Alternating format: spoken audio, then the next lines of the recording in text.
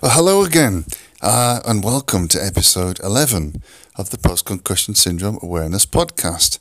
My name's David, and as always, as you might know by now, if you'd listened to one or two episodes, we're going to discuss all different kinds of things.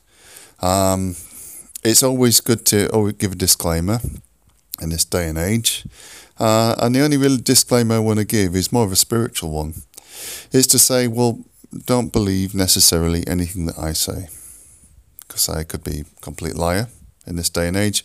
People getting called out left, right and centre for even saying the most basic things.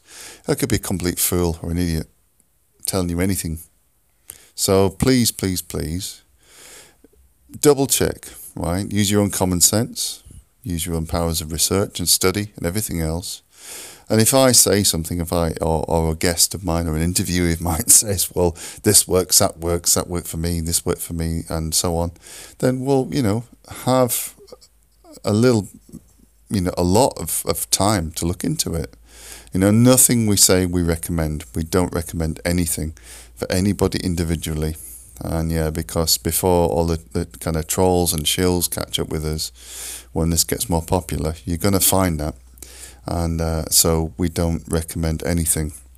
Anything that's given is evidence, well, from our own experience. It's not evidence from a scientific background or legal or anything else. So anything I say or anybody else says, just look into it yourself and ask your physician, ask your specialist, or ask your holistic practitioner, or somebody who's really down with all this stuff. And if you don't have access to any of those people, as many of us don't, like I never did, then be very discerning. Ask the right questions, do right research, and before you spend your own time and money looking at something, then take a great deal of care. And we're always here. I'm always here if you have any questions. Right, so today, the main subject is regarding emotional grief and disassociation and anguish that come from post-concussion syndrome. Also, possibly we'll touch on depression and anxiety and even post-traumatic stress. So this is sounds like a real cheerful episode, but basically these are things that if you've had a concussion and not recovered from it within 2 or 3 months, and these are things that are very real and very true that you're going to have to deal with. And so, as you will know by now, if you listen to many of the podcasts, you'll know that we're not into mincing words, not into kind of dressing things up. We don't do fairies and unicorns and rainbows and so on, because in order to be balanced, you have to be able to look at the positive and the negative. And if you can only stand to look at positive things and talk about positive things, then you must be very unbalanced. And that is actually a negative. So unwittingly, you can kind of cast yourself into a place where saying, oh, I'm never going to look at anything, I'm not going to discuss anything difficult. You actually become kind of like, positively, negatively unbalanced. So keep with us and stick with us through this, right? Even if your kind of conscious mind might be kicking at you and saying, well, I don't like the sound of this. He's talking nonsense. So where do we start? Right at the beginning. On day 1 of a concussion, there's an epic change. There's a distinct and very finite change in the person's consciousness. So this happens from a shock, an accident, a fall, a crash, a whiplash, a fall from a horse, all kinds of things. It can be, kind of cracking your head on the pavement. There could be many, many things. How you've got to go about dealing with this is literally from the start, it's 1 minute at a time, then 1 hour at a time. And as you get further and further out, days out, it's a day at a time. And then, after that, several days at a time. And eventually a week or a month at a time. And then at some point, you're going to get to the area where you feel like, well, actually, I've lost track of time. When you get to that point, I feel that losing track of time is when the point of post-concussion syndrome grief or brain injury grief kicks in and then starts to delineate you from your normal life. So maybe from your family, your career, your profession, your hobbies and interests, your friends and so on. And at that point, that grief process is a little bit different, well, quite different to losing a loved one. As we've all known, losing a loved one is something that happens very swiftly and suddenly, and all of a sudden you can be thrust into grief, or it can take days or weeks or even months to come on. And in rare cases, that loss of a loved one can take years for somebody to actually be able to start to truly grieve. There's many processes of like denial and change and things through grief, which are quite complex. And as any psychologist or grief counsellor will tell you, these can be traumatic and kind of scattered as well. So the grief from PCS, well, how do we see that happening or acting in our lives? Well, if you think about the course of 2 to 3 months out, well, here in the UK, we say that, well, yeah, you're never more than maybe 3 or 4 paychecks away from being homeless or being out on the street or so on. And in fact, that can actually be true if you're in the lower classes or the lower middle classes, or even sometimes the middle classes. You are going to be literally paying your rent, your bills, everything else, food. If you've got family, if you've got children, then you can be that far away from being at best rehoused into kind of social housing, or actually becoming homeless or having to go and live with family, or even worse. Now, a lot of people may listen to this and say, "Well, oh no, that's not true. That's not right." But yeah, unfortunately, it is. If you're very privileged, if your family has money, or they're willing to support you, or you live in a rich or an upper middle class or an upper class area, and this is the same in any country, then you may well get the support and help that you need, and private healthcare. You may have healthcare insurance for your work if you have a good job and so on. But there is definitely still a big class split and divide in the UK. And I would challenge anybody that says there is no class system in this country and that there is no class divide. Put your money where your mouth is, and come down here and look at the people that are suffering with these type of issues, that are living hand to mouth day to day. But then again, those people probably wouldn't want to do that. So back to the subject, grief. The grief is something that happens distinctly over months. So I remember for myself, coming from a point of where I had a decent career, I was able and articulate to do many different types of work and things, and to reason and to kind of survive off of my own wits and my own skill and experience. I'd had years in retail and sales and all kinds of things.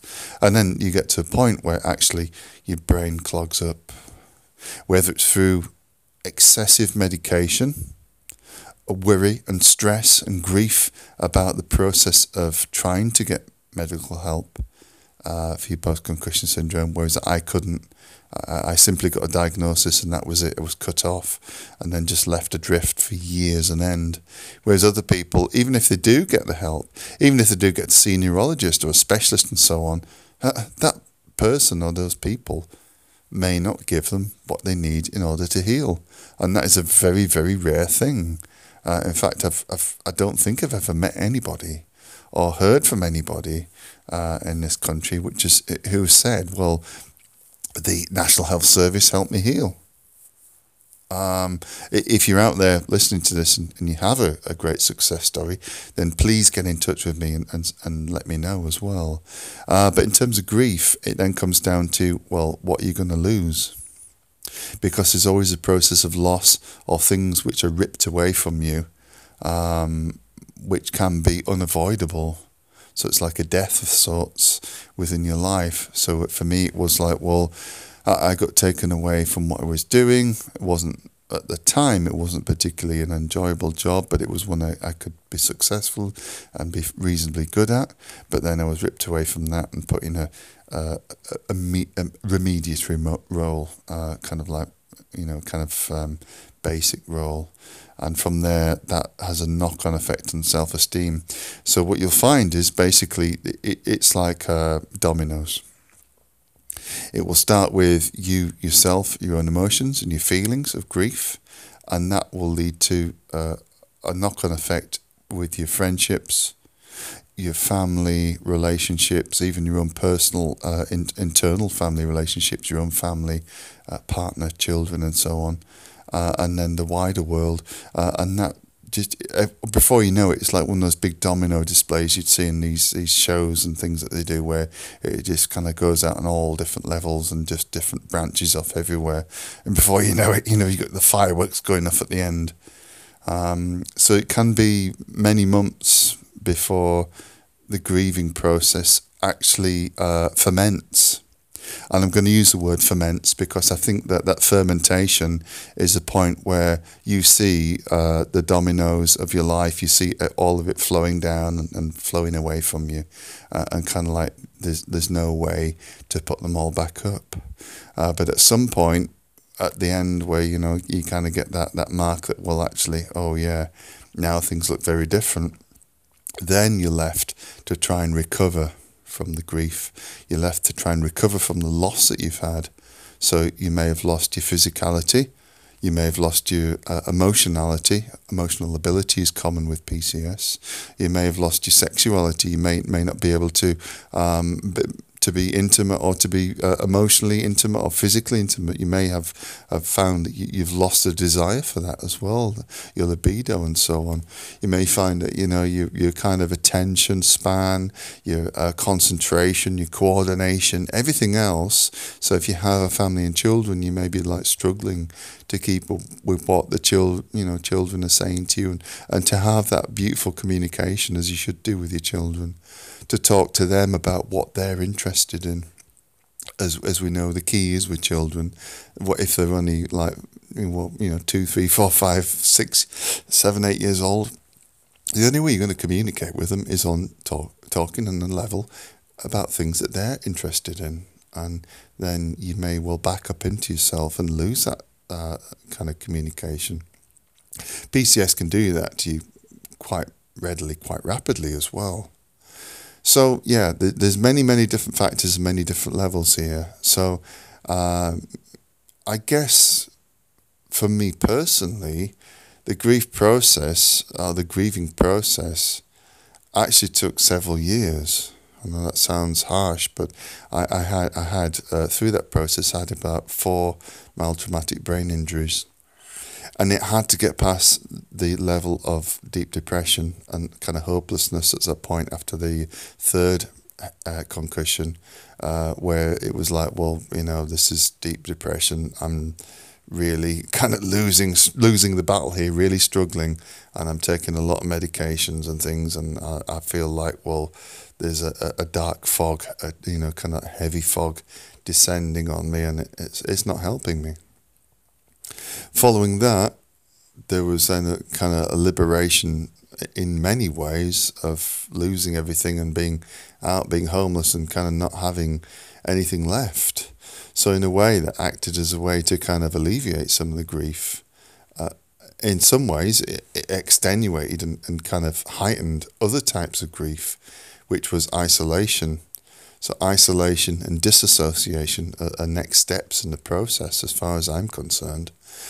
So the isolation was then that, well, actually, after all that kind of 2 or 3 years of grieving and losing things, losing your home, losing your job and so on, where are you left? You're in a place where you may have some contacts and friends and people left, but there may not necessarily be in the kind of the right types of friends and people that you actually truly need in order to heal.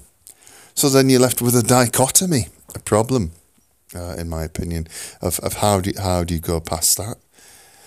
And that can then take a little while longer as well.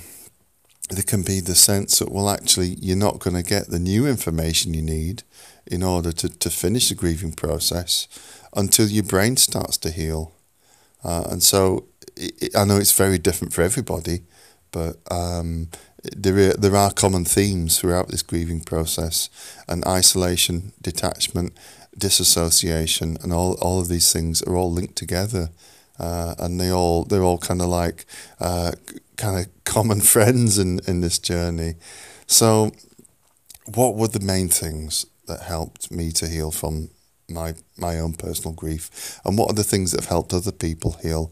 Well, we heard in the recent interviews, like with the likes of Laurie and Katie and Nid as well, that it was at a point where they had a lot of support and help and understanding from people around them. And yeah, similarly with me, when I found a way to get back into the world, there was always a place where that grieving process can be reduced down when you feel like you've got a way forwards. So I actively got involved in different projects creatively, writing projects, creative writing, journalism, different things too. So there's always got to be a point where through the grief you then find a new purpose. Now this new purpose is the next thing to talk about, because obviously you've come through all of that, your own character, your own sense of self being reduced down to almost nothing. And then of course you have to build yourself back up again in some other way. So we always say in the group, so well, you become a composite. The composite of your old self, or some parts of your old self pre-brain injury, before, and the things which you're going to get into after the grieving period. So there's this gap in the middle. But those two composites together then become a new basis for yourself, your new self going forwards. Now, a lot of people may not like that. They may not be as enamoured with the changes within yourself. They're definitely, unless they're very, very special, they're not going to understand that either. They're not going to know exactly what you've been through or how you've come to these conclusions yourself, because not having experienced a brain injury or concussion and not having been through PCS, they will naturally not be able to get it, and that is a fact for any type of circumstance with chronic illness or injury. So, where to go from there? Well, there is a point where you will shed old associations and old friends and people, sometimes forever, sometimes only for a while, for months or years later, until your own brain can recover and regenerate yourself, until you're able to rejuvenate connections as well. And so you shouldn't be too tough on yourself at this point. So maybe you're 3-4 years out, you shouldn't be too harsh on yourself. You shouldn't really try to be too judgmental, because as I found out, being too judgmental can then lead to even more serious problems. Because if you're judging yourself and thinking, well, all these people don't want me anymore, they don't need me anymore, they're not interested, they're not kind of connected to me, whatever, then that can lead to some darker behaviour. It can lead to some critical self-judgment, which leads in turn to either addictive or self-abusive ways that you kind of like have to justify yourself to yourself. But you don't want to do that. So please take it into your mind that you have to be very, very humbly forgiving of yourself. So you're 3 or 4 years out, or wherever your time is, you're going to start recovering from the grieving process, and you've got to make new connections. Just as your brain rewires itself for neuroplasticity and everything else, you've then got to start going ahead. Now, the dissociative factor or disassociation with brain injury is another massive thing that was mentioned before. And this can be where you just kind of like phase out.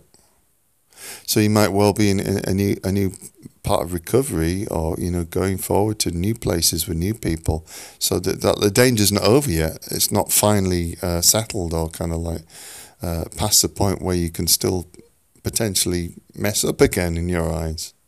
So you've got to think about, well, if I'm with somebody new, or I've get into a new relationship, a new friendship, or an association, or whatever, the points where people are going to look at me and think, well, if I kind of like disassociate and phase out, or my brain starts kind of, like we say, brain starts farting all over the place, and kind of saying things that it shouldn't, or kind of saying things that are too frank or too forthright or way too honest, then people are going to take a good long look at us and think, well, what's wrong with this person? And so you then have to think very carefully, and you can use it as a point to explain to people, well, actually, I'm really sorry I said that. I didn't mean to be so kind of too forthright or whatever, but the reason is because I've had a brain injury, and I didn't recover like other people recovered, and I'm really sorry, but if I do that in future, it's nothing personal. I'm not trying to harm you or anybody.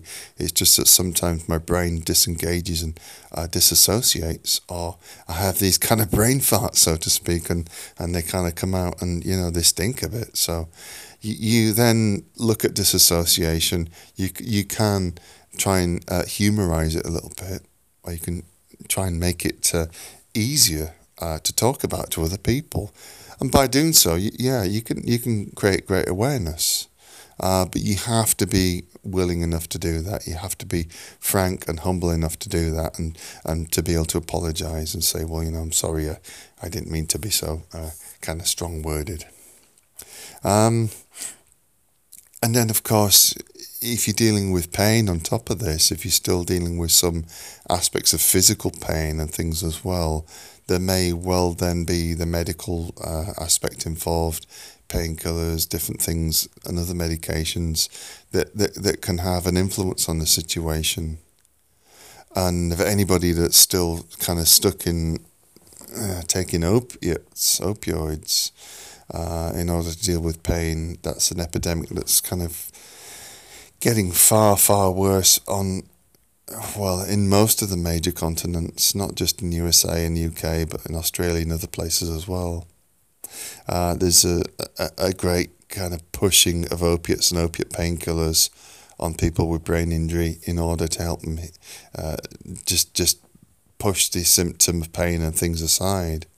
And there's no real offer of help, although in some parts of USA and other countries, cannabis oil, CBD oil are legal, and things are a very few places are given on prescription, but those people are probably very lucky. They can escape the opiate medication cycle. I myself was given opiates for I think the best part of nearly 10 years.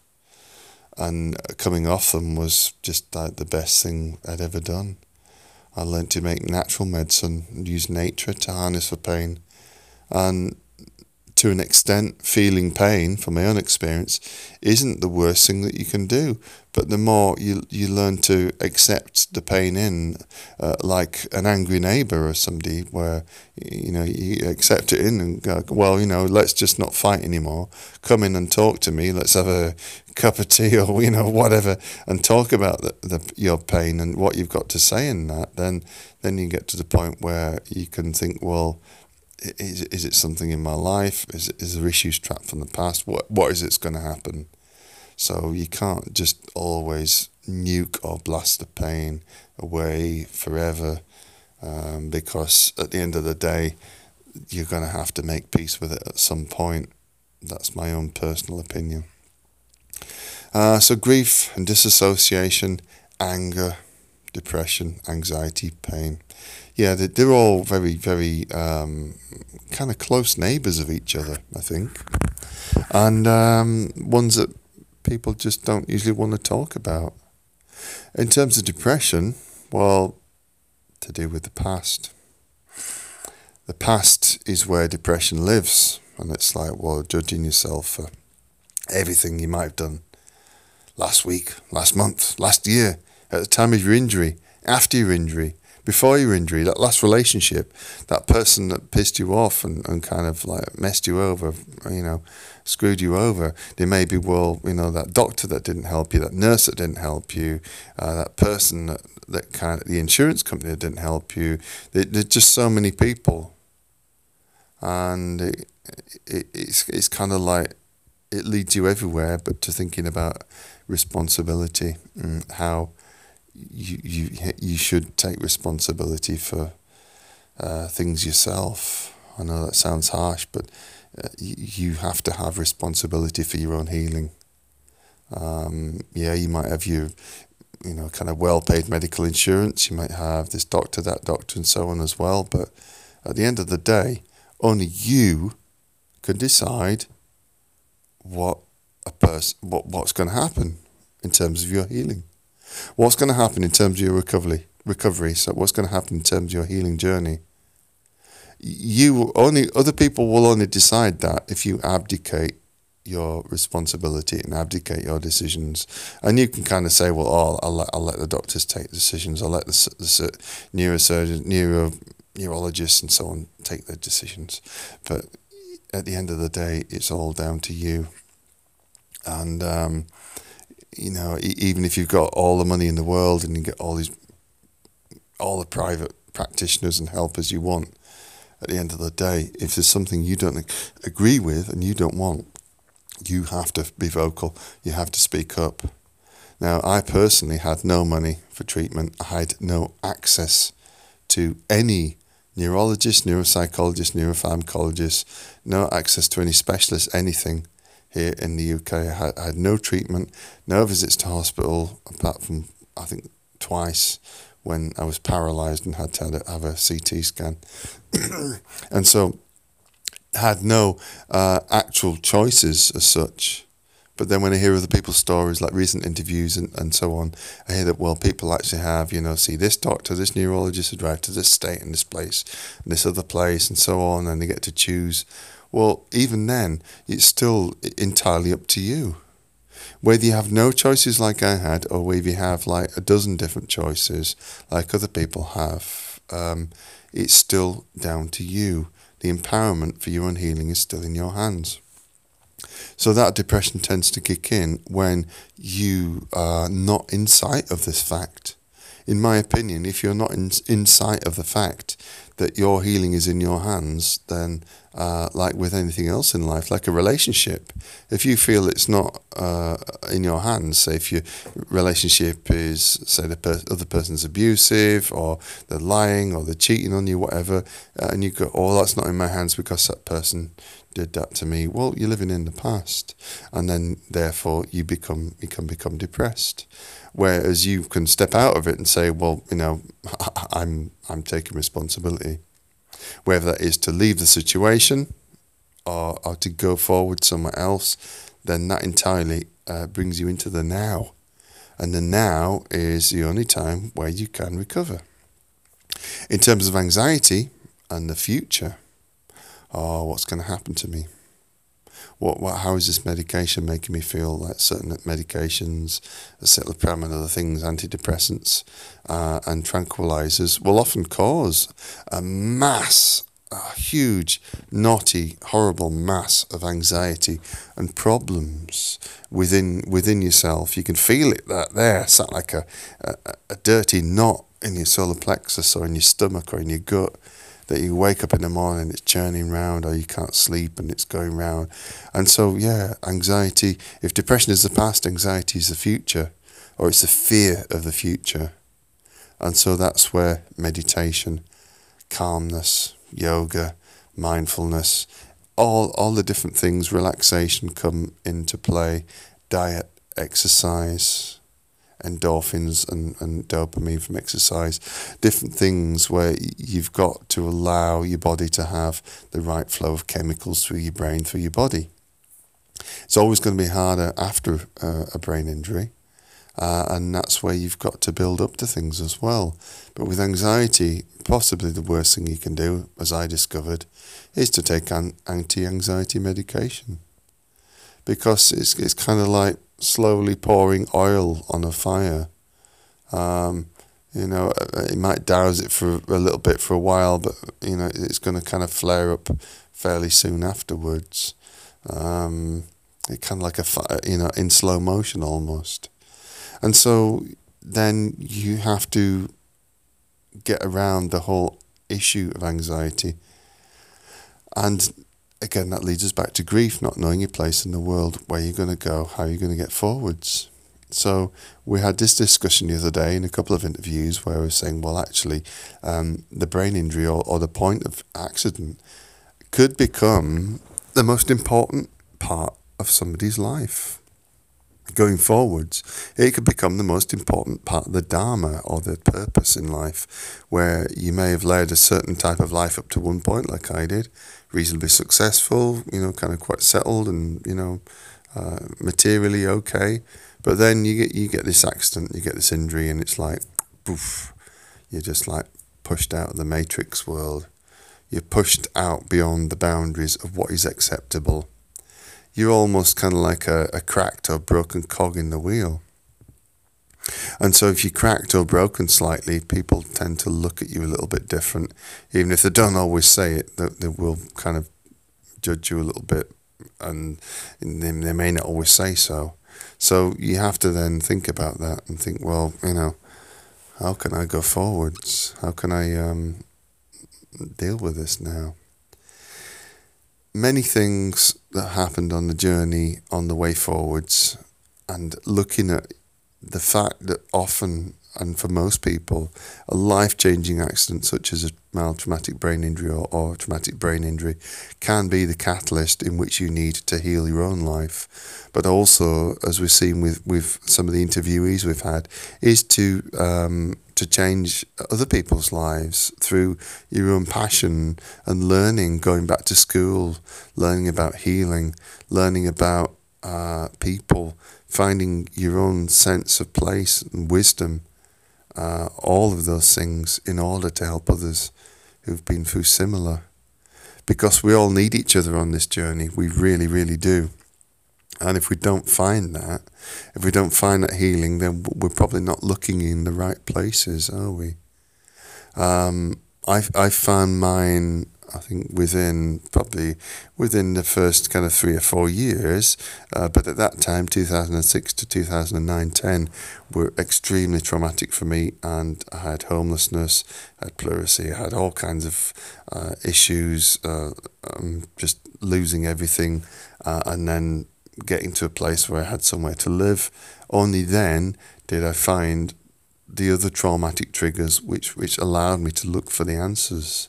So hopefully many of you will be much better placed to start looking much quicker.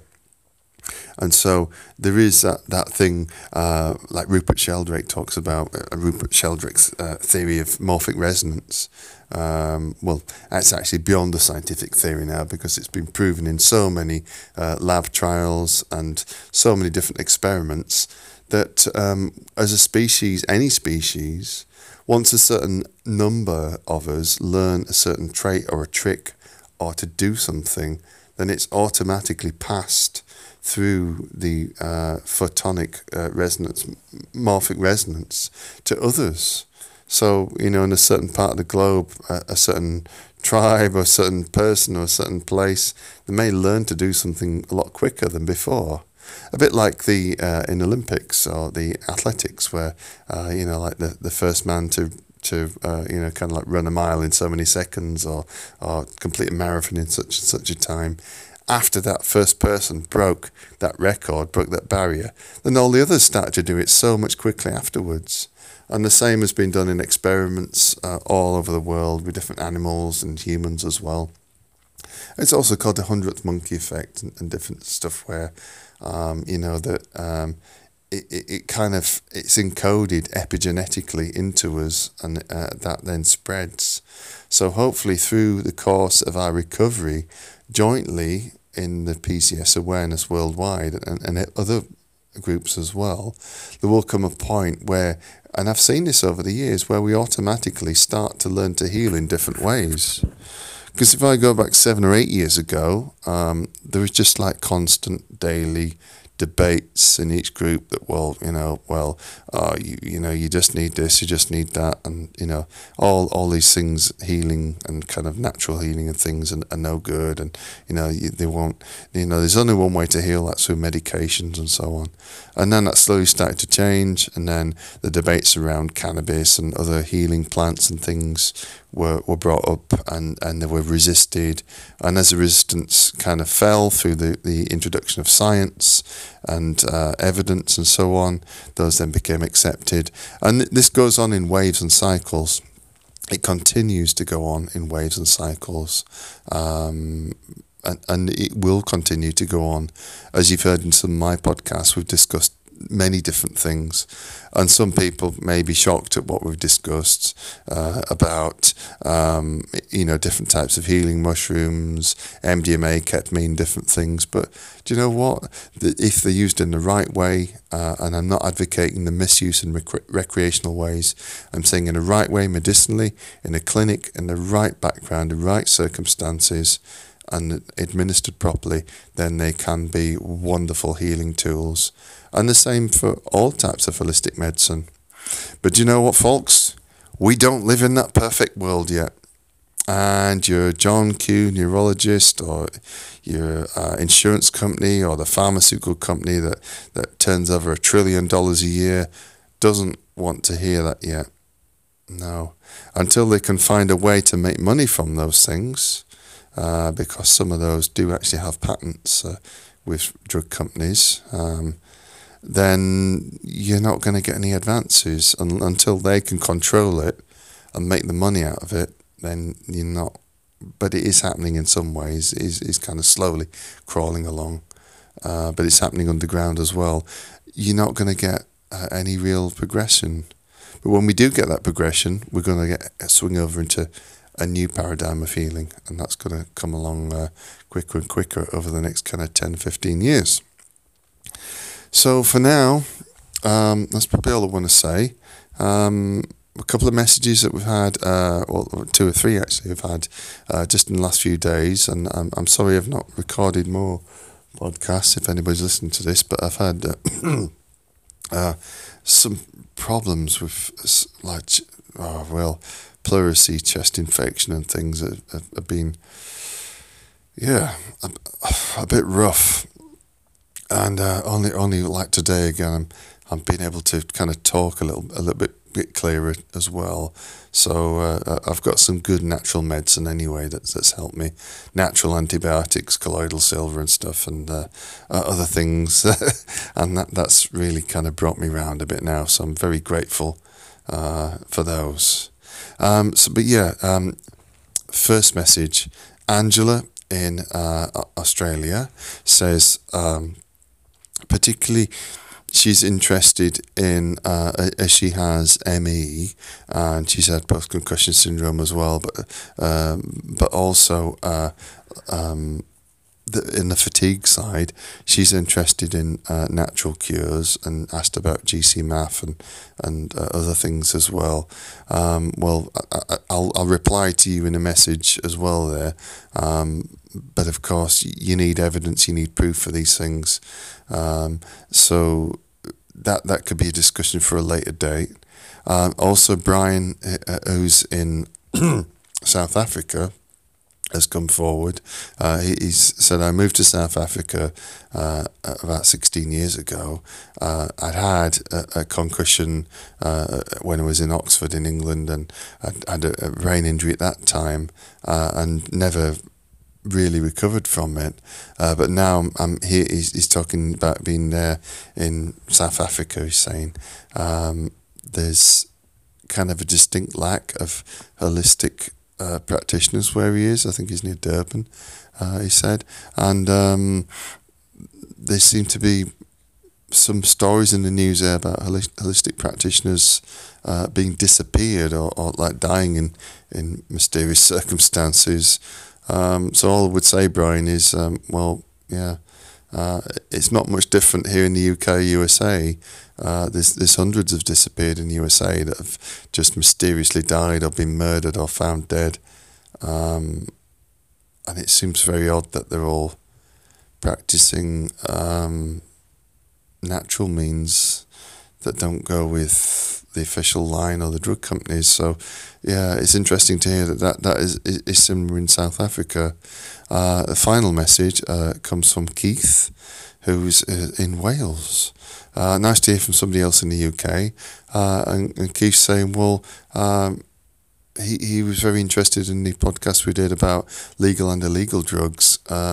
He had injuries from 2009 to 2012 and ended up, well, he's very brave to say this, he ended up kind of self-medicating himself with quite a few different things. And wants to say, well, once he did that, he'd gone through a different path. And he'd seen one of his friends who'd also had a much more severe head injury commit suicide. So that's a real kind of terrible thing to hear. And since then, it's really made him sit up and take notice of a different way of healing, he said, Keith. And he'd also been to look into natural medicine himself and to work with natural medicine himself. So, yeah, thank you for those comments. And for now, I'll leave you with these thoughts that, yeah, truly, if you are going through the grieving process, anxiety and depression, pain, disassociation, isolation with PCS, then just reach out, find somebody you can talk to, even if it is another complete stranger with PCS. You've got our groups on Facebook, which is Post-Concussion Syndrome Awareness Worldwide. Look those groups up. You can get in touch with me, David Bottomley, directly on Facebook. On Twitter, the handle is @postconcussion. And you can find us on the blog at WordPress, which is Post-Concussion Syndrome Awareness UK.wordpress.com. And between those, yeah, you needn't be alone. People find us every day in those groups, and it never ceases to amaze me how people just keep coming and just keep finding us, and it's just, well, they find such a reduction from the isolation, from the problems in such a short space of time, which is what VORP, Virtual Online Recovery Program that we run, is all about. It's non-judgmental, it's non-commercial, it's not set up as well, what people claim is a support group. There's no such thing online on Facebook as a support group, because there's no actual physical support.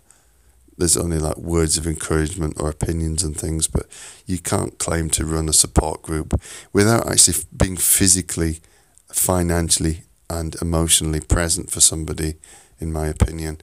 You know, they all say, you know, that we're a support group, but it's only kind of like vocal support and social media. So, you know, we have to say that you can't actually claim to be that unless you've got financial backing, you've got all the other types of backing and people in place to kind of help people. You know, that's the kind of thing that Headway might do, or other organisations where they've got charitable money to give to helping people. That is real support. Anyway, that's probably splitting hairs quite a bit. If you don't agree, get in touch and tell me why. All right, so thank you very much again for listening, and we'll try and be back really soon. We've got some more interviewees coming up, and hopefully they're gonna just share all their amazing stories, all their wisdom, all their love and energy with us too. So thanks again, and I look forward to speaking to you all again very, very soon. Goodbye for now. This is a very important disclaimer. In fact, it's not even a disclaimer. These are things that most sentient, intelligent, reasonable people actually know. And what am I talking about? In fact, with the podcasts that we're making, you have to be responsible. Myself, my guests on my podcast are not here to give you medical advice. We are not paid professionals. So, as society and the woke community dictates, we're here to say to you, any information which we put out in the podcast, anything we give to you is not construed or considered in any legal way or fashion whatsoever as medical advice. Any reasonable person knows that. But you're always going to get one or two or maybe a few hundred people that really are just as dumb as ABC XYZ. So please do not take anything we say as medical advice or any other way. Please do your own research, your own just due diligence into whatever we say. And if you feel you need, because you could really trust yourself, feel you need the help, trust yourself to get in touch with your local practitioner, general practitioner, doctor, specialist, or whomever, or your psychiatrist, or whoever you're dealing with through post-concussion syndrome or any other health condition. And if I need to spell this out any more, just be really considerate and kind to yourself. And please don't accept what we're saying as any kind of medical or legal or personal advice. I don't know how many other ways to say it, but I'm sure those of you who are intelligent enough will realise that, we don't give that kind of advice. And if you did want that kind of advice, you'd probably pay somebody that was really good at it to give it to you in the first place. So don't worry about that. Just enjoy the podcasts. And there's so many, there's 24 of them now at least, and just really, really have a wonderful time. And please get in touch if you need to, but don't worry about thinking that, anything else. Just really, really enjoy what we're doing, and so much love and respect to you all. Thank you.